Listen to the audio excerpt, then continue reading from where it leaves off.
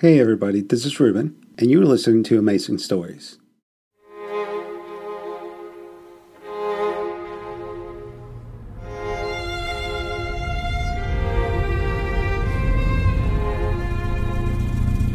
This is what we'll do.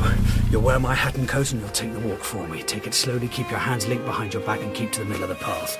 If you fail to do any of those things, I'll shoot you. When you reach the hut, go inside and tell the General I'm indulging in an elementary precaution. Then come back for me. It's not the plan. You don't have a lot of choice. If there's any monkey business, I'll turn the headlights on and shoot you along the beam. Okay.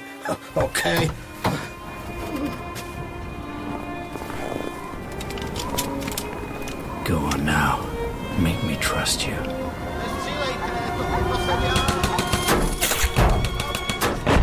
You bloody bastards!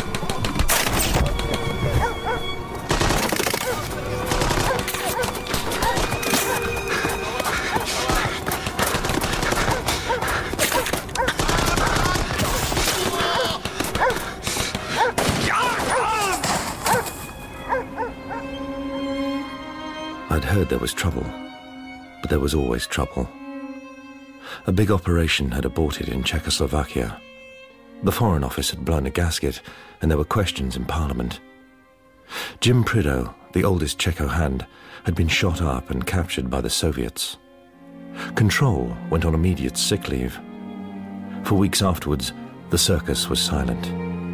No, more than silent. Frozen.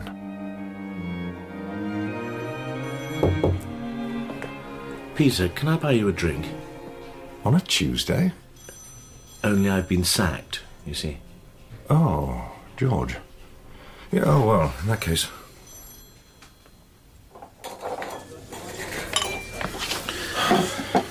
Thank you. Did they give you a reason?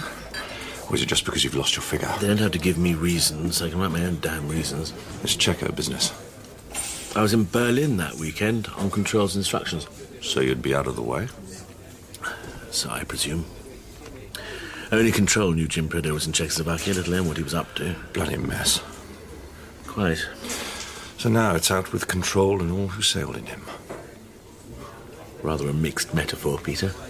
Sorry, I'm a bit drunk. I suppose if we follow the rules of the circus, this means our friendship's over. I suppose so. What will you do? Live quietly. Read. Little research, perhaps?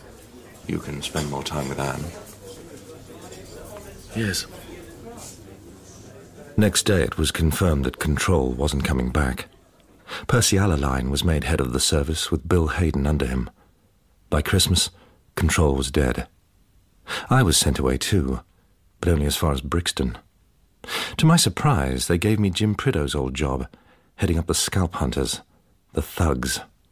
We're the ones who do the jobs too dirty or too risky for the residents abroad. At least I still had a salary, and for the next year or so I kept my head down and earned it. Wonderful to see you, George. Do have the lamb. They do the best lamb in London here. And then I want all the dirt. We hear nothing at the Foreign Office. Everyone's terribly mealy-mouthed. I can't think why. I'm rather out of touch these days. No, not you, George. Oh, Lord. Why on earth did I agree to dine with Roddy Martindale? I could have made my excuses. You were cross with me. You'd just seen your bank statement. Yes. Must you take quite so much of my pension, Anne? So, George, do you love England still? Tell him, George. Tell him you've spent the last year looking for a purpose in life. Do be quiet. Sorry, old chap? Nothing, Roddy, excuse me. Can I help it, poor toad, if you can't get me out of your mind? How's the delicious Anne? She's away at the moment. How nicely you put it, George. I didn't put it at all nicely this morning when your garage bill arrived. Why did you break down in Immingham? Is that where he lives, your out-of-work actor? I'm seriously thinking of throwing you out for good. Don't be so vulgar. Send me flowers instead. Terrible what happened to Control. You and he were like that, weren't you? That's why they got rid of you. If you say so, Roddy. I say more than that. I say Control never died at all. But he's been seen. Willie Andrawata walked straight into him at Joburg Airport. That's the most idiotic story I've ever heard. Control died of a heart attack after a long illness. I saw the body. I went to his funeral. At a hateful crematorium in the East End. I was the only mourner and the parson had a speech impediment. Really? Oh, well. Willie Andrewater always was a dreadful liar.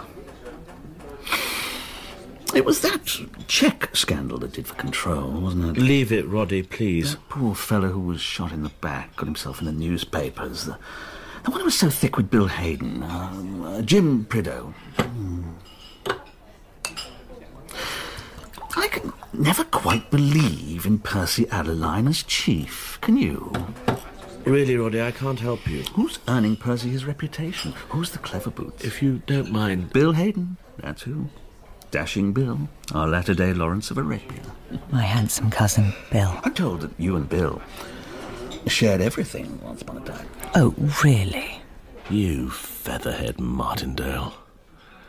You pompous, bogus... Still, Bill never was orthodox.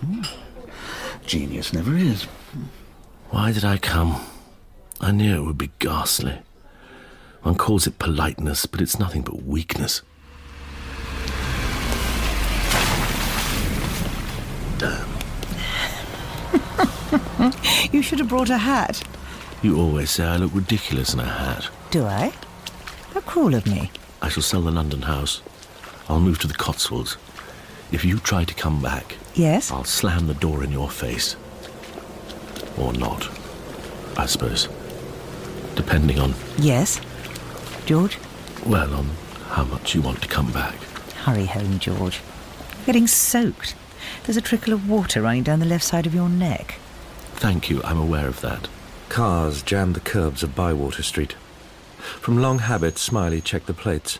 Partly it was a memory test, a private Kim's game to keep his mind from going soft in retirement.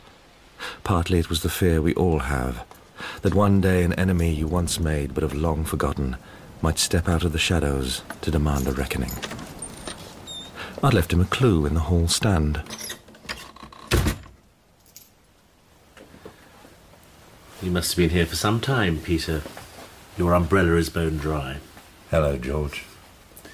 You may as well put the light on, you know. You had to come back eventually.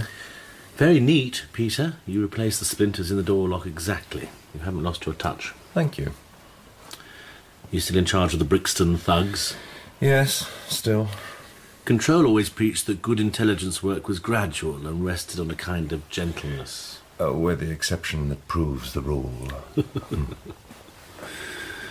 I'm surprised they haven't thrown you out with the rest of us. You had all the qualifications, good at your work, loyal, discreet. Is it worth me taking off my coat, or are we going somewhere? Egham. Egham? At this time of night? To see Lakin of the Cabinet Office. Oh, must be important. You might want to take a scarf. My car's rather draughty. Sports cars always are. You'll regret wearing suede shoes on a night like this.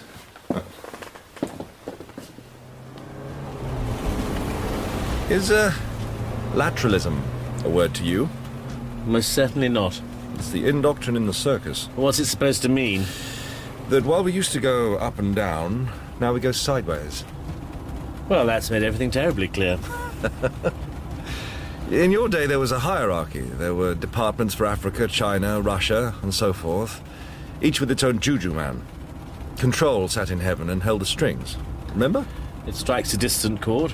Well, these days, instead of a hierarchy led from the top, we have a sideways-archy. Wherever it is in the world, everything operational is now under one hat. It's called London Station. Bill Hayden's commander, Roy Bland's his number 2.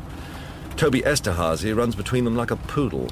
A service within a service. I suppose. They share their own secrets and don't mix with us proles.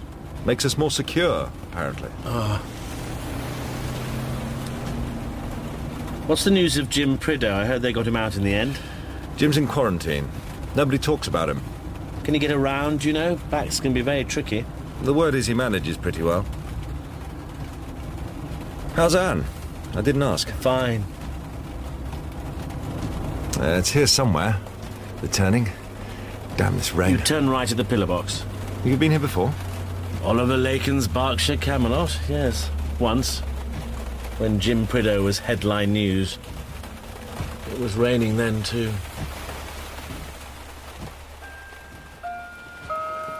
All well, sir. Thank you, Gwillem. Our guest is in my study. What has Gwillem told you? Nothing at all. He's admirably discreet. Go through, George. I'll have Fawn lock us in, shall I? Is that necessary? I think it's advisable, sir. You remember Mr. Smiley? Mr. Smiley. You once gave me a job, sir. Changed my first nappy, so to speak. Tar, sir. Ricky Tar from Penang. The lawyer's boy. Yes, I remember. I've rather lost sight of you in recent years. I went to Brazil, then Spain for Bill Hayden. Ah, yes, of course. Yes, everyone heard about that. In Brixton, they call me accident-prone. We call you a lot worse than that. George, what are your drinking habits? Can I get you a scotch or anything? It's winter, after all. Is there any water by any chance? I'm unaccountably thirsty. Of course, Gwillem. No thanks. Thank you. Well, I suppose I'd better make my pitch. It happened about 6 months ago. April. Let's keep it precise, shall we? Things were pretty quiet down in Brixton. It was silly season. And out of the blue came a flash requisition from the Hong Kong Residency. They had a Soviet trade delegation in town, and one of the delegates was stepping wide in the nightclubs. Name of Boris. The local boys reckoned a crash approach might turn him. The yield didn't look that special, but so what? He flew out on March the 31st, with an Australian passport describing him as a car salesman, and 2 Virgin Swiss escape passports as contingency. One for Tar, one for Boris. Now, Boris would stick with the delegation all day, then he'd split off and go drinking at night. Now, every Soviet delegation has a couple of gorillas to keep the boys out of the flesh pots. So how come Boris slipped the leash so easily? He develops a couple of regular haunts, one called Angelica's over in Wan Chai. So you settled yourself at Angelica's to observe him? Well, all he does is sit and drink. But believe me, Mr. Smiley, you couldn't have sat better than Boris. He had his pick of the exits, a fine view of the action, he was right-handed, and he was covered by a left-hand wall. He was a professional. Oh, no doubt about it. So now, I'm in a bit of a fix, see? Yeah? Well, it's one thing to try and turn a small-time trade delegate, but you can't take a swing at a Moscow Centre-trained hood. There are rules about that kind of thing, right, Mr. Gwillem? Bill Hayden's orders. Since the reorganisation, scalp hunters can't trawl for double agents. Potentials have to be turned over to London Station. I cabled Mr. Gwillem no sal and went shopping. But I couldn't get a flight till Thursday, so I thought, just to pay for my fare, I might as well burgle Boris's hotel room. He was at the Alexandra. The locks there give up when they see you coming. I do my little magic trick, and without much trouble, there I am in Boris's room waiting for my eyes to adjust to the dark. I wasn't expecting a woman. Boris? Yeah, Boris. Yeah, Boris, it's just the guy I want to see. Where the hell is he? Who are you? What do you want? To talk to Boris. What about? That's private. I'm his wife. He's got some answering to do. I'm damned if I'm going to have my money and my girl stolen in a single night by some lousy Russian who can't pay for his pleasures. Your girl? I appreciate it's a shock, Mrs. Boris. But nobody else is giving me the runaround tonight. I'm stopping here till he comes back. My name's Thomas. Tony Thomas. Are you drunk? Why shouldn't I be drunk? Why shouldn't I be like normal people? The sociable thing will be to share the bottle. I am sociable. I am a jolly person, Thomas. A normal, sociable girl. A kid born free, not in captivity. I hate him, Thomas. Tony. Thomas is my surname. You look like Thomas. I call you Thomas. Have a drink, Thomas. It was 11:30 when I made Boris's room. I left at 1:30 with the promise of a meeting the next night. There was gold in her. I could sense it. And this lady was all set to be generous. I understand. First thing next morning, I cancelled my flight and changed my hotel. What did you tell London? Nothing. Why not? Because he's a devious fool.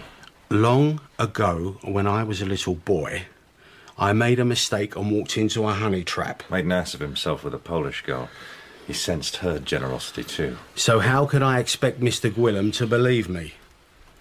I reckon no one would miss me till Tuesday. The housekeepers posted him AWOL on the Monday. You broke every rule in the book, Ricky. And some that aren't. By the middle of the week, Bill Hayden was beating his war drums. Irina and I met the next night and the one after that. She relaxed a bit once she realised she wasn't being followed. She talked and talked. She told me she was in love with me. You took her to bed? I considered it my patriotic duty. Let's get on, shall we? You make me happy, Thomas. Yeah, well, I'm pretty happy too as it goes. I want to tell you something. That I'm the best? You know that already. No, it's a secret. I like secrets. We work for Moscow Center, Thomas. Both of us. Me and Boris. And what's Moscow Center when it's at home? Don't joke, Thomas. I know you in the trade. Don't miss anything. Ever. I think you are an English colonel of intelligence. Is there some vodka left? Plenty. Pour me some. I like the English. They're gentlemen. I thought you liked it rough. I need to speak to Percy Allaline. I will tell him a great secret, and he will give me a job in the circus, working for Colonel Thomas. I don't know anyone called Percy. No. You don't trust me, Thomas? You think I make this up? You listen now. She just let go. Mummy, Daddy, recruitment, training, a lousy half-marriage, the lot. Then she starts barking the dirt about the Soviet Hong Kong setup. I was going crazy to remember it all. But you did. Near on, I knew she hadn't told me the whole truth, but truth comes hard to a girl who's been a hood since puberty. I saw her every day after that. She was drinking a lot by then. She was a nice kid, Mr. Smiley. A nice kid putting her life on the line.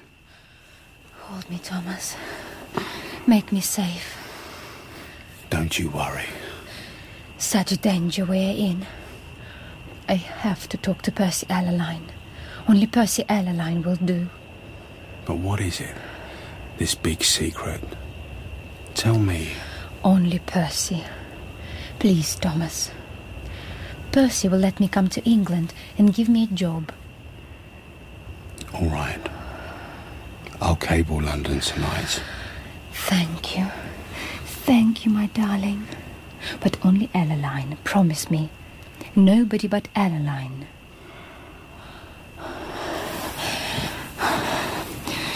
Let's run away. I can't go back. Not to the hotel. Not to Boris. You have to act like everything's all right. Oh, I can't.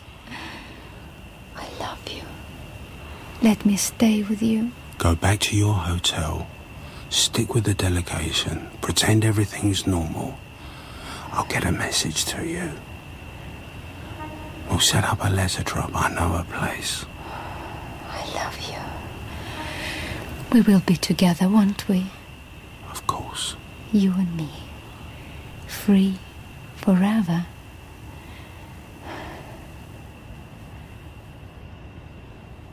I told her what she wanted to hear. I was frightened to death she'd belt home and sing the lot to Boris.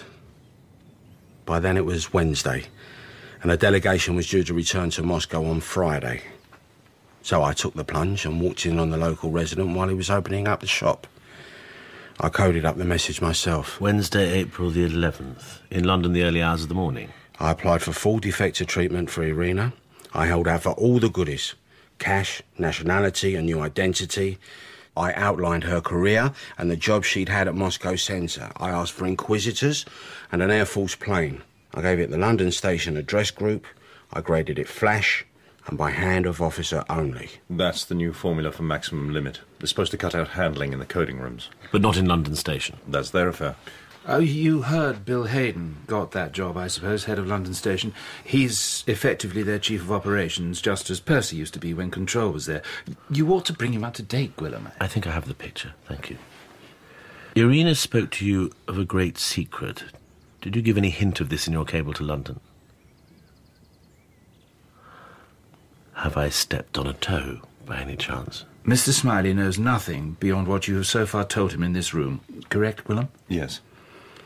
I told London the same as she told me. What form of words, precisely? I wonder whether you remember that.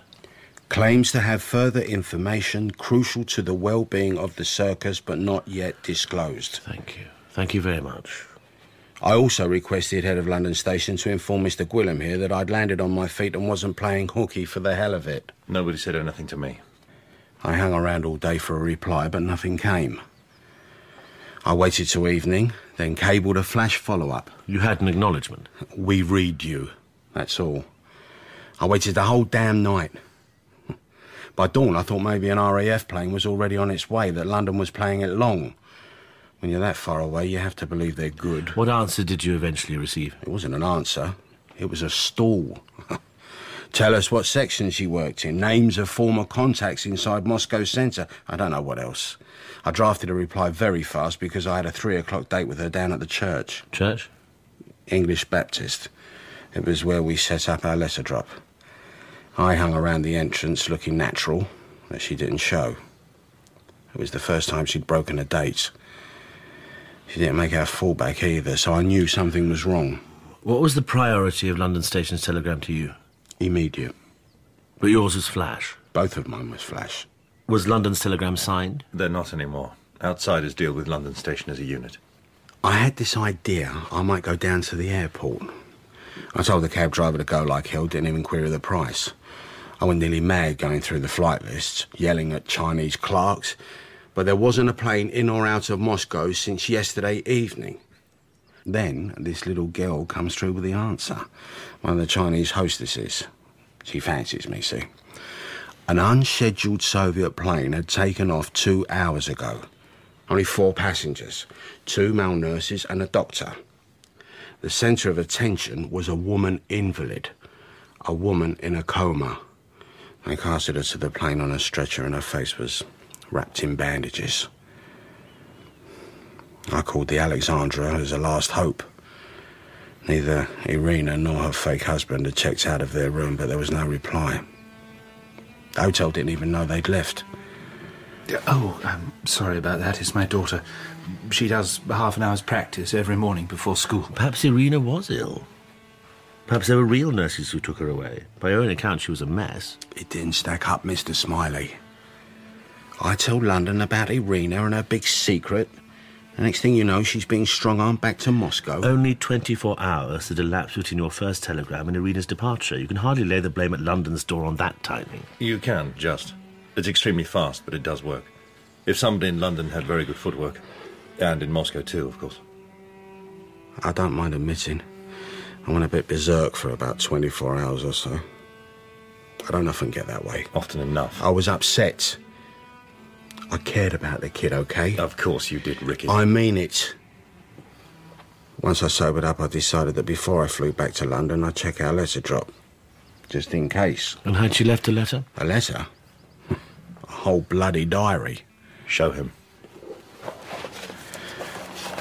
It's not the original. I put that back in case they knew about it. This is a copy. Oliver, I wonder if we might take a little pause now. Perhaps until your daughter has finished her practice. Of course, I'm awfully sorry. No, she plays nicely. Yes, doesn't she? I'll get Fawn to make us some coffee, shall I? That would be very pleasant. Perhaps in the meantime I might have a glance at Irina's diary. This is my gift for you, in case they take you away before I speak to Adeline. Before I joined the Trade Ministry, I worked in the filing department of Moscow Center headquarters in Dzerzhinsky Square. The work was boring, I was unmarried. There was a clerk, blonde like you. Sometimes only the body can speak for us. We began an affair. He was very sweet. He wanted to impress me. He told me a secret to bind us closer together. Have you heard of Carla? He's an old fox, the most cunning in the centre. There is a great conspiracy. My blonde clerk told me that he had worked for Carla as a helper in this great conspiracy. He had been stationed in England under cover of being a driver at the embassy. He used the work name Lapin. He was proud of this. I did not tell him it meant rabbit in French. His task was to help service a mole burrowed deep into the fabric of Western imperialism. An Englishman recruited by Carla before the war. The mole was known by the code name Gerald. Gerald. Such an English name. My clerk seemed to be nobody at the embassy, but he was the secret assistant of a colonel whose work name is Polyakov. Polyakov is an old professional of great cunning. His cover job is cultural attaché, but his real work is briefing and debriefing the mole Gerald on instruction from Carla. Carla controls the mole Gerald. Gerald is a high functionary in the circus. Thomas, you should tell the story only to the most trustworthy people. You must tell nobody in the circus, for no one can be trusted until the riddle is solved. This morning, when I went downstairs for coffee, the guards watched me like animals. Have you been indiscreet? Did you contact the wrong person in London? You see now why only airline would do. You need not blame yourself. I can guess what you have told them. In my heart, I'm free.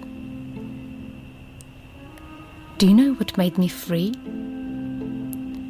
My love, Thomas. My love for you. This all happened 6 months ago. What have you been doing since? Resting. He panicked and went native. Went to Malaya, holed up in Kuala Lumpur. He has a daughter in one of the hill villages there. Danny's my little girl. I shacked up with her and her mother. Why did you choose this particular moment to come to us? Don't you want to spend Christmas with Danny? Some Frenchman turned up in KL telling everyone I owed him money. Wanted to get some lawyer hounding me. I don't owe anyone money. At the circus, he's still posted as a defector. Presumed. What have they done about it so far? I don't know. London Station held a couple of war parties a while back, but they didn't invite me. What passport's he been using? I threw away Thomas the day I hit Malaya. Reckoned he wasn't exactly flavour of the month in Moscow, and I'd better kill him off. I had a man I know run me up a British passport in the name of Paul. Why not use one of your Swiss escapes? They were numbered, Mr. Smiley. If London had the numbers, maybe Moscow did too. So what did you do with them? Got rid of them. Sold them, more likely. Or swapped them for that one. Got rid of them how? Did you burn them? Yes, I burned them. So, when you say this Frenchman was looking for you... He was looking for Paul. How on earth could he know about Pool? Pool didn't exist till you got to Kuala Lumpur. Exactly. That's why I thought I'd better come back. I've got a girl who's an air hostess with South African. A pal flew me cargo to the Cape. At the Cape, my girl hitched me a free ride to Dublin with one of the pilots. As far as anyone back east knows, I never left the peninsula. I'm doing what I can to check his story. Well, you be damn careful, baby, because I don't want the wrong people on my back. Why did you come to Mr. Gwilym? Didn't it cross your mind he might turn you straight over to Alaline? After all, you're a wanted man to the circus top brass. Mr. Gwilym's my boss. Besides, I don't figure he's any fonder of the new arrangement than you are, Mr. Smiley. He knew where I garaged my car. He left a note on it, signed with an old work name. He suggested a place to meet and put in a veiled plea for privacy before I took my trade elsewhere. As soon as I'd heard Tar's story, I rang Lacan from a call box and asked for an interview. Rang Lacan down here or in London? Down here. There's no reason to suppose the phone was tapped. There was every reason. Oh, come now. I reckon there are bigger things to argue about. If Irina is right, if Gerald exists, you boys are going to need a whole new circus.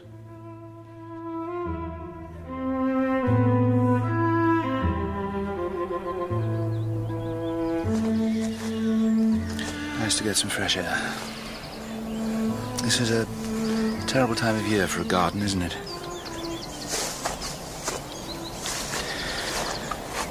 A mole in the circus. If Tar is to be believed. He wasn't telling us the whole truth, I'm certain of that.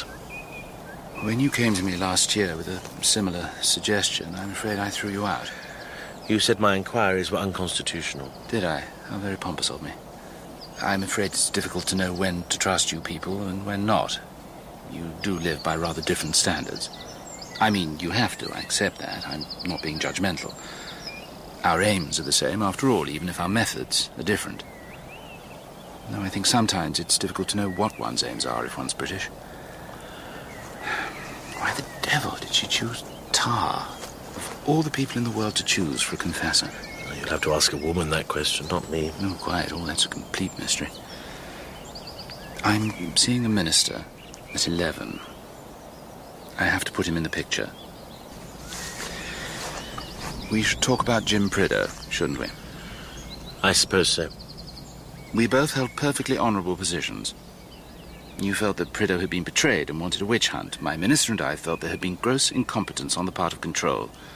A view which, to put it mildly, the Foreign Office shared. And we wanted a new broom. I quite understand your dilemma. And don't forget, George, you were Control's man. When he lost his grip and launched that whole extraordinary adventure, it was you who fronted for him. It must have seemed like that. It's not every day that the head of one's secret service embarks on a private war against the Czechs. Operation Testify. You were in the hot seat and Percy Adeline was the minister's man. It wasn't as if you had a suspect, you know. A directionless inquiry can be extraordinarily destructive. Whereas a new broom sweeps cleaner. All in all, Percy has done extremely well. He has produced intelligence instead of scandal.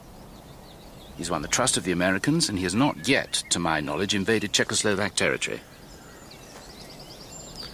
Is that special sauce still running? Sauce Merlin, as I recall. I didn't know you were ever on the list. Since you ask, yes. Merlin's our mainstay. The product is codenamed Witchcraft. The circus hasn't turned in such good material for years. Still subject to all that special handling? Certainly. Now this has happened, I've no doubt that we shall take even more rigorous precautions. I wouldn't. Gerald might smell a rat. So what do we do? We can't investigate because all the instruments of inquiry are in the circus's hands. Perhaps in Gerald's hands. We can't watch or listen or open mail. That would require the resources of Toby Esterhazy and his lamplighters, and Esterhazy, like everyone else, must be suspect. It's the oldest question of all, George. Who can spy on the spies? Go to the police. They'll do you a job. We have agents in the field. I wouldn't give much for their chances once the gentlemen from the police barge in. How many agents? 600, give or take a few. And behind the curtain? We budget for 120. So far as I can make out from the financial returns, almost all of them are presently active. Can I tell the minister you'll do it? Clean the stables. Go backwards, forwards. Do whatever is necessary. It's your generation, after all, your legacy.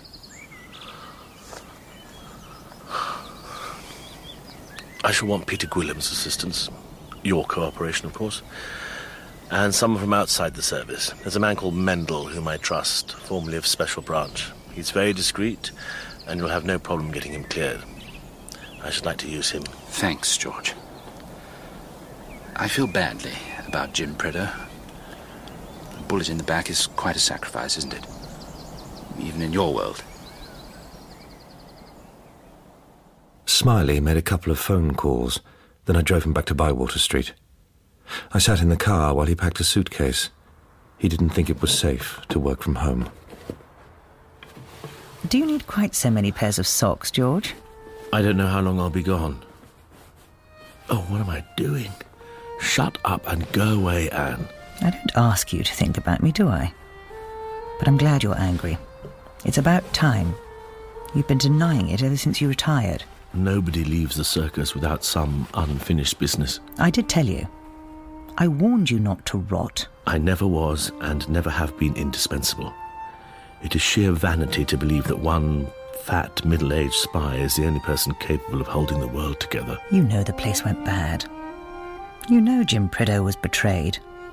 What more eloquent testimony is there than 2 bullets in the back? And now here they all are, the ghosts of my past. Lacan, Control, Carla, Adeline, Esterhazy, Bland, and Bill Bloody Hayden. I thought I'd left them behind. Then tell Lacan no. For what reason exactly? Oh, there are always a dozen reasons for doing nothing. There's only ever one reason for doing something. And that is? Because you want to. Or have to? Nobody has to do anything, George. Coercion's just another word for doing what you want. Or not doing what you're afraid of. If old Major Dover hadn't dropped dead at Taunton races, Jim Prideaux would never have gone to teach at Thursgood's Academy. He arrived in mid-term on a Friday without an interview. Of the whole school, only little Bill Roach saw Jim arrive, saw the old red Alvis steaming as it towed the second-hand caravan towards that patch of waste ground known to all at the school as the Dip. You might as well come down here and give me a hand, you know. Sir. Sorry, sir. Come down here. You were watching me? Yes, sir. What's your name? Roach, sir. I'm a new boy. New boy, eh? Well, I'm not a new boy. I'm an old boy. Old as Rip Van Winkle, if you want to know. How long were you there? Not long. A few minutes. Sorry, 6.5 minutes. You kept very still. Yes. That's good watching. Next time, be close to a tree or a bush or something. I can see your outline against the sky. I'll remember, sir. Got any friends? No, sir. My other name's Bill. I was christened Bill, but Mr. Thursgood calls me William. Bill, eh? The unpaid Bill. Anyone ever call you that? No, sir. Good name. I've known a lot of Bills. They've all been good uns. I had a good friend named Bill. A very good friend. Oh, help me get this monster's leg straight, will you? Pass me one of those bricks, we'll wedge it under. This ground's not level, see? The old van's legs need to be straight, north to south, east to west. Don't want it skew with. Will this one do, sir? That'll do nicely. Have you hurt yourself, sir? Your shoulder? Oh, this? No, it's an old injury, Bill. Can't shift it. Stuck like this for good now. Skew whiff like the caravan. Right. Sorry, sir. No need. What are you good at? Nothing really, sir. Everyone's good at something. Football? No, sir. Are you a swat, then? You don't look like one. Although you're a loner, I can see that. Yes. My best thing was ducks and drakes. What's yours?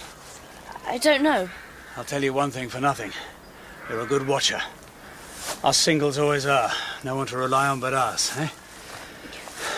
You gave me a real turn up there, standing on the horizon like that. Thought you were a juju man. Best watcher in the unit, Bill Roach is. I'll bet.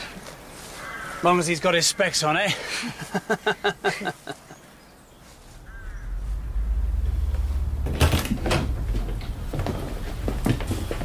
Will it do? Very well, Mendel. Thank you. It's very quiet. In everything except the decor. Well, it's a private hotel in Paddington, Mr. Smiley. What do you expect? You wanted somewhere discreet, set up your headquarters? No, really, it's very suitable. How did you find it? The owner's an old informant, Mrs. Pope Graham. She was just Graham when I knew her. She's added the Pope. For grandeur, do you think, or out of deference to Rome? The card table's an extra. She says it's Georgian, and will you please love it for her? I will do my very best. You're registered as Mr. Barraclough. I've taken the room for 2 weeks, and I've given Mrs. P an extra 20 dirty oncers to make a note of any and all comings and goings. Times of entry and exit, contacts, anyone asking questions, all that. Also, incoming letters. Thank you. Be most thorough. Oh, that's Peter. Come in. Ah. Hello, Mendel. I thought you'd retired. I keep trying, then Mr. Smiley phones. I've put a system in place with Lacan. Any Cabinet Office papers you need will also be on call to his staff. There'll be hell to pay if anyone finds them missing, so he'll spirit them out at close of play, drop them off here on his way home. He'll pick them up the next morning. He'll have to work at night. What about scalp hunter material? I checked out a sub-miniature camera from our stores. Will that attract attention? You shouldn't think so. Something I do from time to time to keep my hand in. We've got quite a lot of Brixton which might prove useful. I can give you priorities. The staff directory, the handbook on staff duties, the one with the fold-out diagram of the circus reorganisation under Alaline. Which I don't know anything about, should I? It's neat to know, isn't it? No, I think Mendel qualifies, Peter. We're looking at London Station. If Gerald exists, that's where he'll be, right at the top of the circus. Literally, in fact, the 5th floor. Percy Allaline's in charge, right? Yes. Chief and Director of Special Sources. It's those sources, rumour has it, which keep the circus in business. Beneath Percy are 3 men. Bill Hayden, head of London Station. Aging glamour boy and would-be artist. Don't underestimate Bill's talents, Peter, not in any sphere. Bill's number 2 is Roy Bland, a former left-wing firebrand. Hearty as hell. And the 3rd man is Toby Esterhazy, Hungarian by birth. Toby runs the Lamplighters. You lot give everything such bloody silly names. Scalp hunters, lamplighters. Lamplighters deal with information gathering and everything that goes with it. As you can imagine, it's a big job. And our mole, Gerald, is one of these 4. That's the hypothesis. If it's true, any evidence will be buried very deeply. Gerald, you see, is Carla's masterpiece. Carla? An old Russian fox who sits, if I might mix my metaphor, at the centre of a very extensive web. Very well, Peter, first thing in the morning, photograph whatever you can in Brixton. I know there's a stack of lamplighter reports, all the Soviet agents we know about in London. There's a chemist called Lark in the Charing Cross Road. Drop the films in there for development. Tell him they're for Mr. Lambton to be collected. Mendel can pick them up. Right. And we'll need to see the duty officer's logs for the dates Ricky claims to have sent his cables. They'll be at the circus? Yes. How are we going to get in? We? Me, I suppose. Just don't get caught, Peter. What are you going to do? Me? Oh, I shall be taking a little trip to Oxford. There are men who go back to Oxford and find their youth beckoning to them from the stones. Not me. 10 years ago I might have felt a pull. Not now. Something's niggling at you. I was thinking about Jim Prideaux. He must have arrived here the year I went down. The same year as Bill? Jim and Bill. They must have made an odd couple. Bill, the painter and socialite. Jim, the athlete, hanging on his every word. Flash, you stupid boy, you've got that underhead. Flash! Shut up, you fool! Hello, Connie. You're Smiley. Why, you lovely darling man, I thought you were selling me a Hoover, bless you, and all the time it's my oldest lover. Come to see me. In.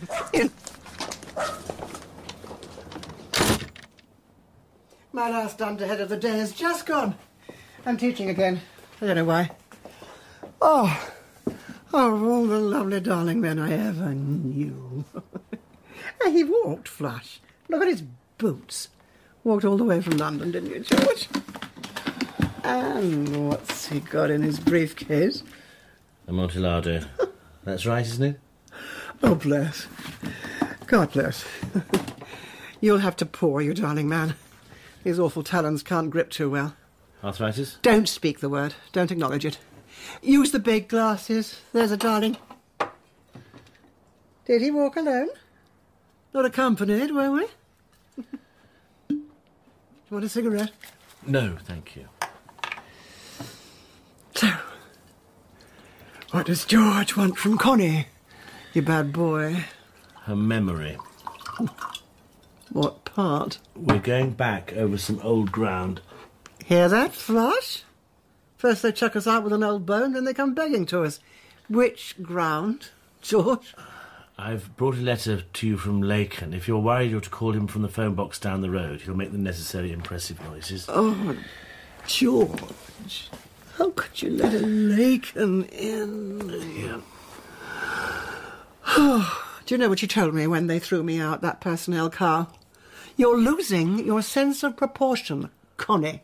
She said it's time you got into the real world. Well, I hate the real world. I liked the circus. And, oh, my lovely boys. Polyakov. Alexei Alexandrovich Polyakov, Cultural Attaché, Soviet Embassy, London. He's come alive again. Just as you predicted.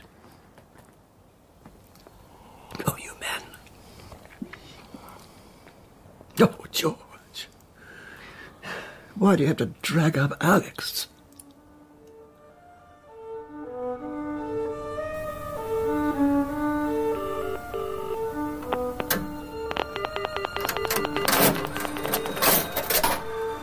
Hello?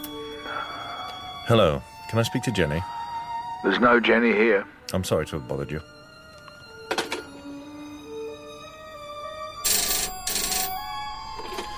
This is Will.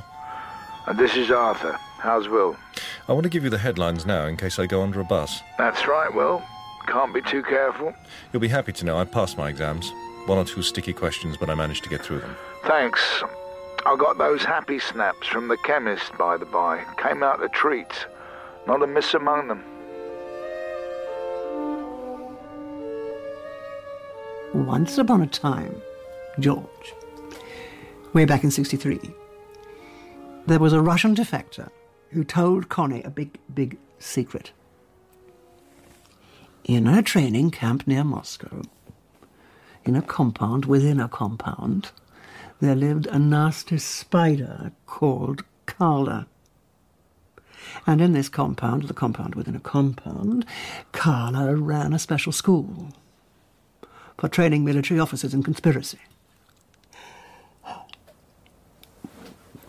For years we'd heard he was trying to build a private army inside Moscow centre, but in March 63 he had the power and was doing something about it, as any real man would. So after Connie learned that secret, she went back to the usual game. Sit on your thumbs, whistle for a wind. For 3 years I sat on them. Polyakov, Connie. Alex? Oh, Alex was so good. Polyakov, Alexei Alexandrovich, graduate of Leningrad State University, married but not accompanied by wife, born the 3rd of March 1922. Jolly giant of a bloke. I'm sure he was a bottom pincher, though we never caught him at it. Alex was far too fly. Lovely voice. Mellow. Like yours. I often used to play the tapes twice just to listen to him speaking. Is he really still around, George? I'm afraid they'll all change and I won't know them anymore. Oh, he's still there. Same cover, same rank. For 7 years. Not a tickle. Polyakov was pure as the driven snow. Ask Toby Esterhazy, ask Percy Allaline. Unbesmirched in any shape or form, Alex was. Oh, well, phooey. Sheer, unadulterated phooey. Steady, Connie. Polyakov was a Carla-trained hood, if ever I saw one. They wouldn't even listen to me. You're seeing spies under the bed, Connie. Well, you tried to help, you lovely man. But you were on the down staircase yourself. Oh, George.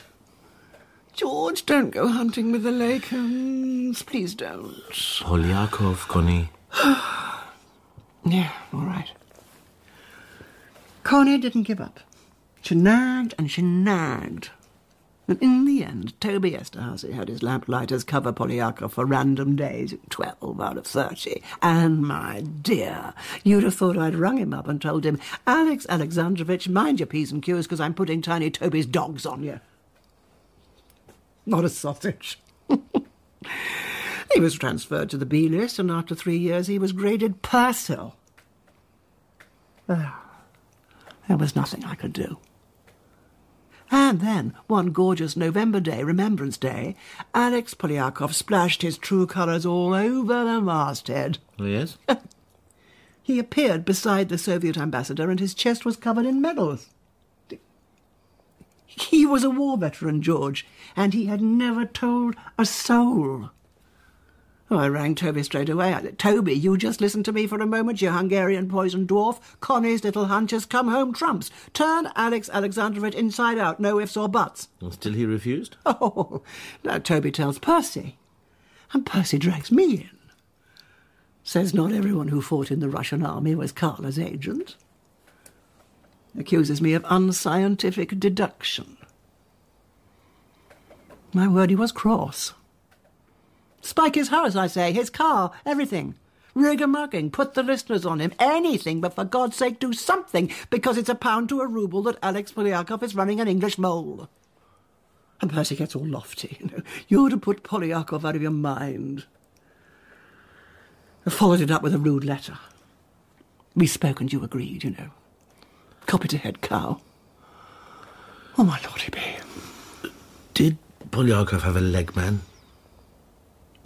Lapin the rabbit. Clerk driver at the embassy. Twerp. I couldn't work him out. Nobody would help me. Not by then, anyway. Too late. Connie was sacked and Lapin went hippity-lippity home. Hey-ho. Halcyon days.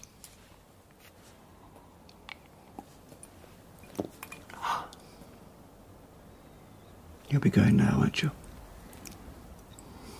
Now Connie's talked. Soon. Did I start a landslide, George? No. I've got a medal, you know. It's in a suitcase under the bed. A real medal in a box.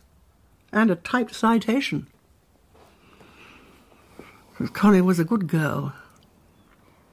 And loved all her gorgeous boys. There's a dedication signed by everyone. Goodbye, Connie, we'll miss you. And a caricature. Rather marvellous. Bill Hayden did it. Yes. You never liked Bill, did you?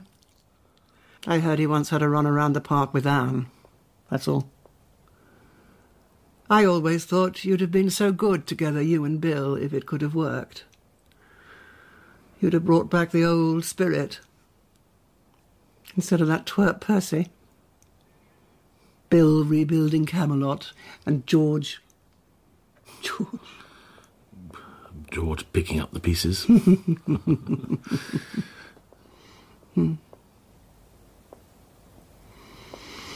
All over the world, beastly people are making our time into nothing. Why do you help them? I'm not.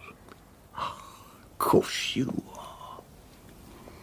Poor loves. Trained to empire. Trained to rule the waves. All gone.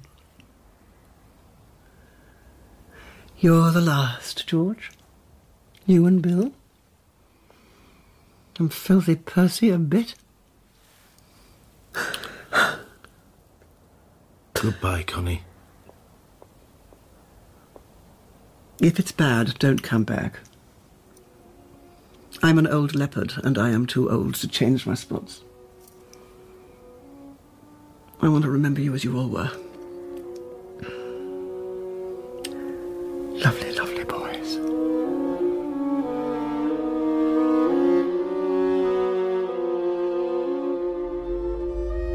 How was Oxford? Rather damp. How did you get on, Peter? I got into the circus all right. Bumped into Bland and Esterhazy on the 5th floor. The unspoken message was deafening. We of London Station have more important friends. That's no surprise, surely. The mood turned downright hostile.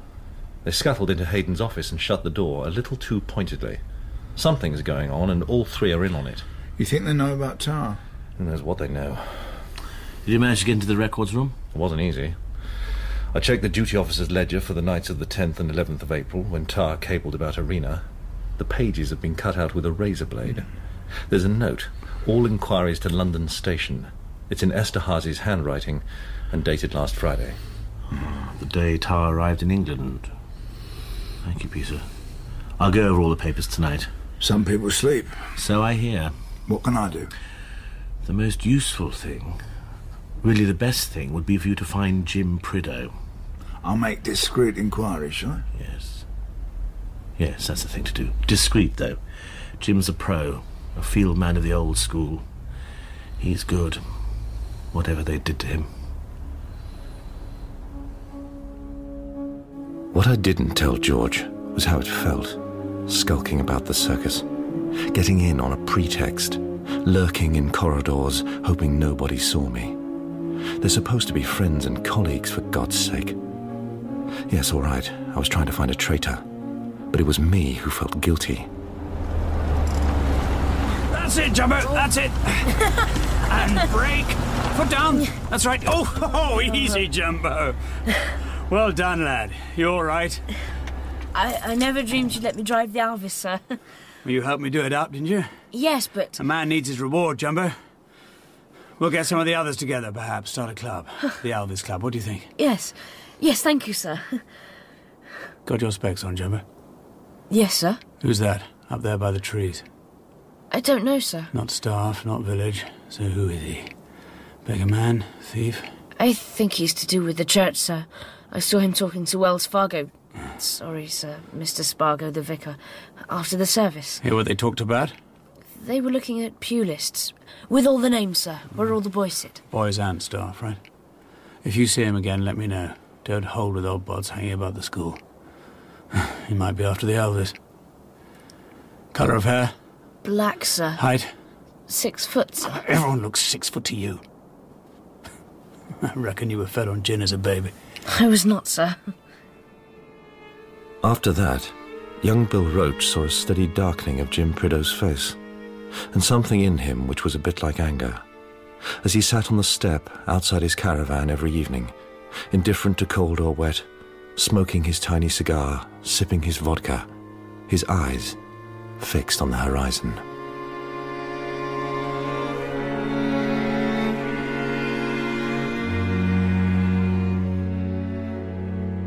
In part 1 of Tinker Tailor Soldier Spy by John le Carré, dramatised by Sean McKenna, Smiley was played by Simon Russell Beale and Gwillem by Ewan Bailey.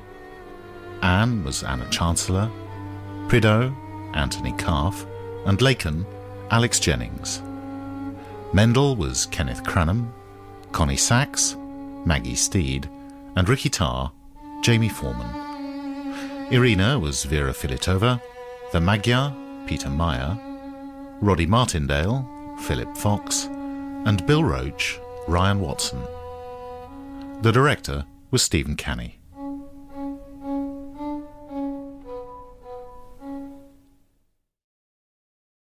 Thank you for listening, and don't forget to join us tomorrow for yet another amazing story.